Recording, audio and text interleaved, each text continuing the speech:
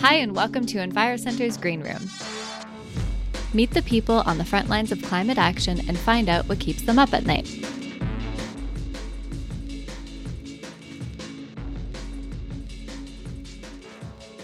I'm Mandy, and this week we're joined by Yasmina Tassi and Fatima Salim from Zero Food Waste Canada.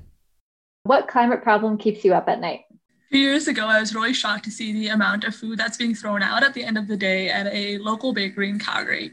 And since then, I've really researched the problem of food waste, environmental concerns that are associated with it, and try to tackle that.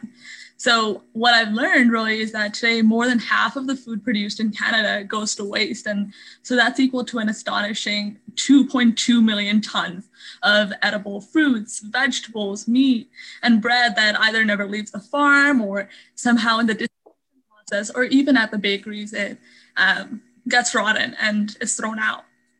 So that was a really concerning problem to me. And I realized how much this really costs our government, which is $17 billion. And, I realized that this is enough food to feed all the people in Canada who are homeless. And on top of that, it's a huge environmental concern. So that's really the problem that keeps me awake at night.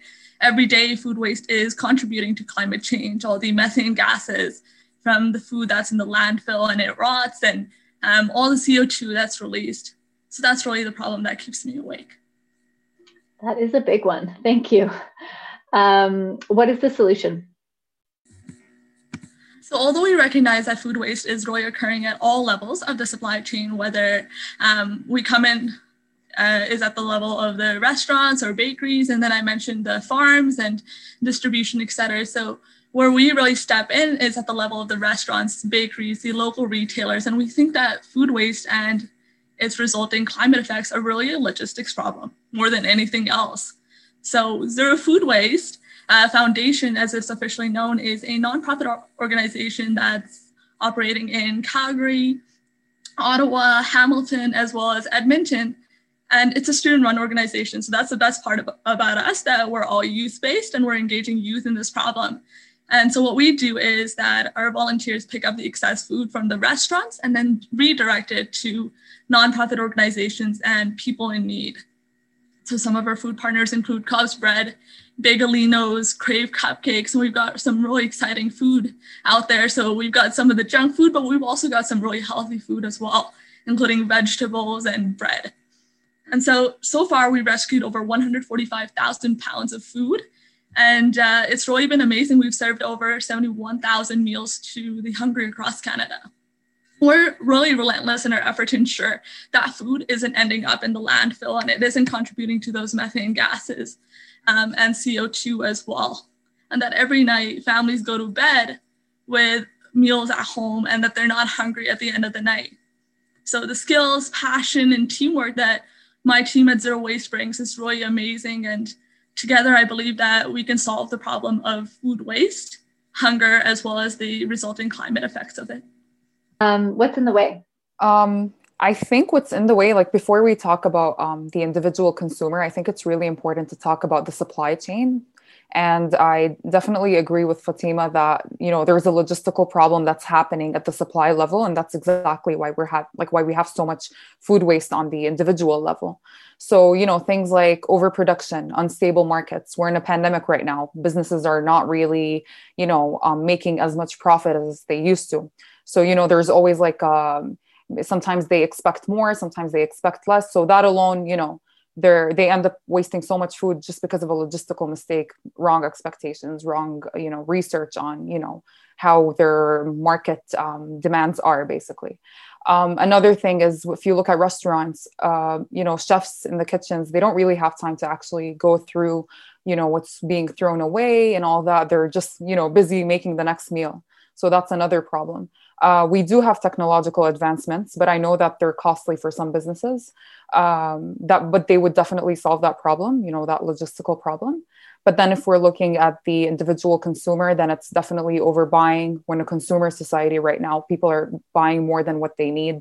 People are eating more meat than before. Like if you look at, in the 80s in the States, today people eat double that amount of meat. So there's definitely overconsumption, overbuying from that aspect. And then there's also lack of awareness over things like best before dates versus expiry dates. There's a huge difference in that. People don't, like, a lot of people just think they're the same thing.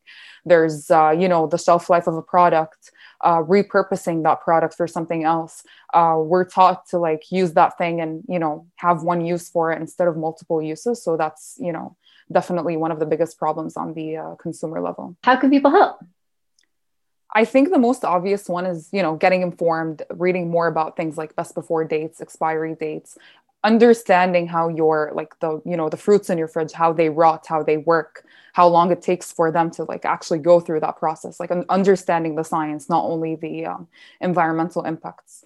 Another thing is basically becoming a food rescuer with us.